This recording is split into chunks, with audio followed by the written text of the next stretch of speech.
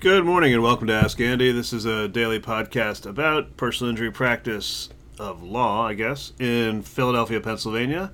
I'm Andrew Neuwirth. You can reach me on the web at Neuwirth Law, NEUWIRTHLAW.com, or by phone at 215-259-3687. So I'm talking to you today about suing the city of Philadelphia. I'm getting ready to sue the city on a case where a young man died, and there's some basic parts of a case against the city or against the Commonwealth of Pennsylvania that are a little unique to those cases. But the bottom line is, just like any other personal injury case, you got to have a good case. There's no point in bringing a weak case for no reason. As lawyers, we just try not to do it. Sometimes it happens because the case changes, but for the most part, if you bring a weak case, you're going to lose. It's just, so why would you do that? Well, it does. You try not to, and you try not to in a bunch of different ways. But lawyers who don't do a lot of personal injury practice are, scared of suing the city because they feel like, well, there's specific rules with the city and they're hard to prove. So one of the major rules with the city is something you can look it up on the web, under the Tort Claims Act. Basically, theoretically, you got to be able to show something called permanent, I think it's permanent impairment of a bodily function.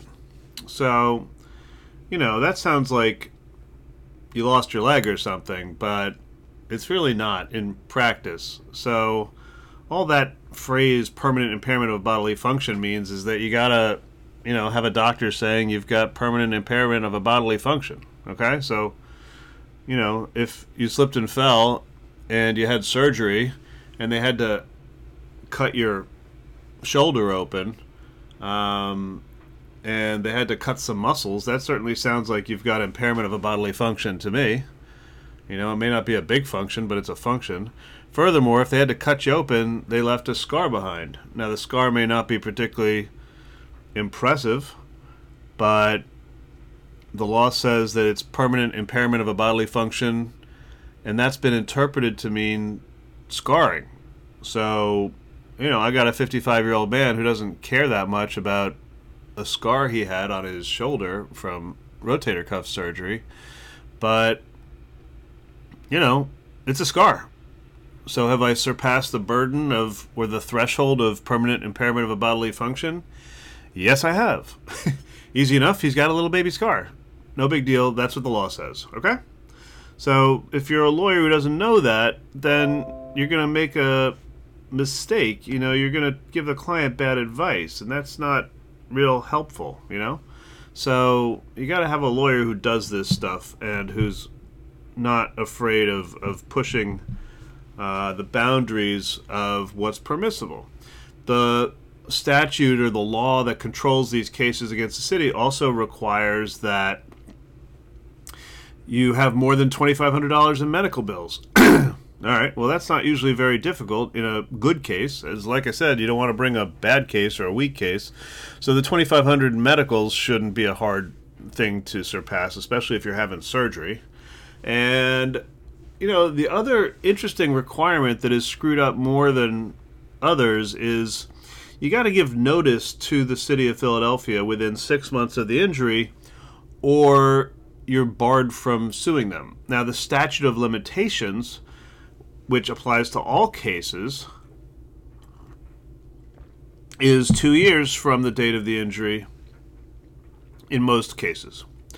But the city has this special protection that doesn't make a lot of sense to me because they don't do anything with it, and I think it'll be challenged eventually. But the law is you got to give them 6 months notice within the time from the injury. Okay? So even though the statute of limitations is 2 years, city gets 6 months. Simple enough, right? But it happens occasionally that someone's injured and they try and negotiate with the city and they get frustrated and someone drops the ball or they don't see a lawyer within the first 6 months. So if you don't see a lawyer within the first 6 months, you're trying to kind of blame a non-lawyer for something that a lawyer should know or do. So if, this family came to me recently with a very serious case against the city,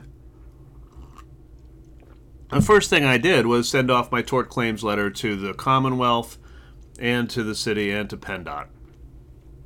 So, and that's just kind of like lawyer covering your ass, but if you don't know what you're doing, you don't regularly practice personal injury, or you're a layperson like a non-lawyer, you're going to screw that up. Now, can I unscrew what my non-lawyer client did if they failed to meet the 6-month deadline?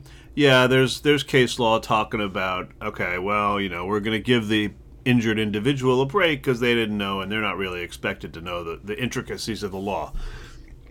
But it's a small practice point, but it's one that's worth understanding. Is like, we practice personal injury. It's all we do. We know what we're doing.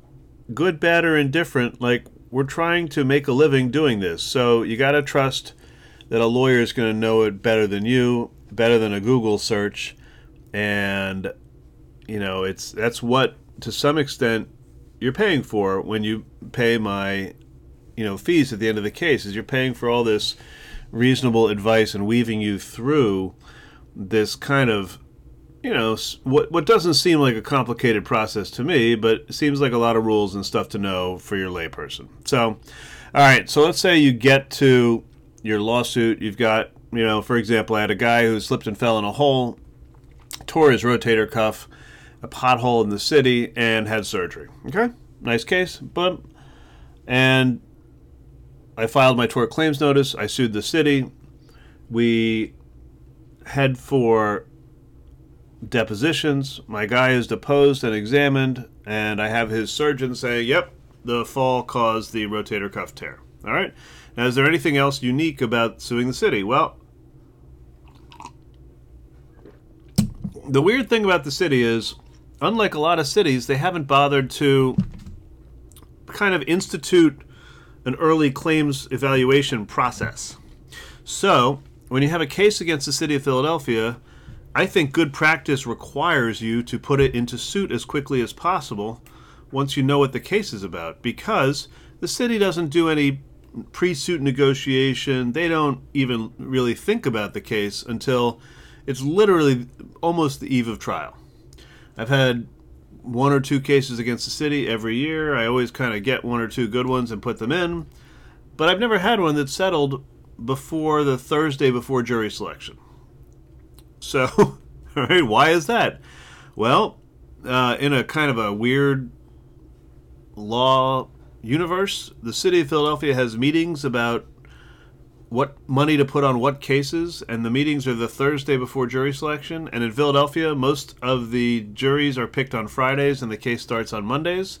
So basically, the city has come up with this cockamamie plan where they may have evaluated the case beforehand, but there's no money put on the case until, really the night before trial starts. So that's what I tell my clients. Well, we're going to, no matter how strong your case is, we are going to go to the night before trial starts before we see any real money of any sort on this case. So that's what you got to expect. Now, if you know you're going to get real money at some point, fine, you can wait. If you know that you're going to, get silly offers up until then, all right, fine. But as the lawyer doing this a lot, the only reaction you can get on my side is, all right, I'm going to put my case into suit as quickly as I can possibly imagine so that I get to that point where a person is making a legitimate decision on my case as soon as possible. All right? Does that make sense? Like, you don't want to dither and waste 6 to 9 months evaluating your case if you could just waste that 6 to 9 months during the litigation process, which is 15 months long usually, because you're not going to get a real offer in 6 to 9 months after I've evaluated it. The city's going to take its time until the night before trial. So if you know that, as soon as you send your tort claims letter in, you might as well file suit. That's kind of how I look at these cases. There's no pre-suit negotiation. So, it's not because the city is difficult or like, State Farm, they undervalue your case and force you to do all this, that, and the other thing. It's because the city just doesn't, they've got too many cases. Their lawyers are overworked. And, they really don't take a look and evaluate what the real value is until literally the night before. So, I'd say once in a blue moon I've had one case settle at pretrial. So that's, a month before trial. So I should correct what I said earlier, but that's the unusual case. And I'll tell you that was a little unusual because my client was in jail. And in Philadelphia, you're supposed to be on 24 hours notice or ready to try your case on 24 hours notice by a phone call from the court. And with a client in jail, you can't do that. So I had to tell Judge Young that my client was in jail and I could not be ready. And so we eventually worked out a settlement with the city. And my client's about to get out of jail. So that's good. Anyway, enough about suing the city. Hope you have a great day. This has been Ask Andy. I hold people accountable.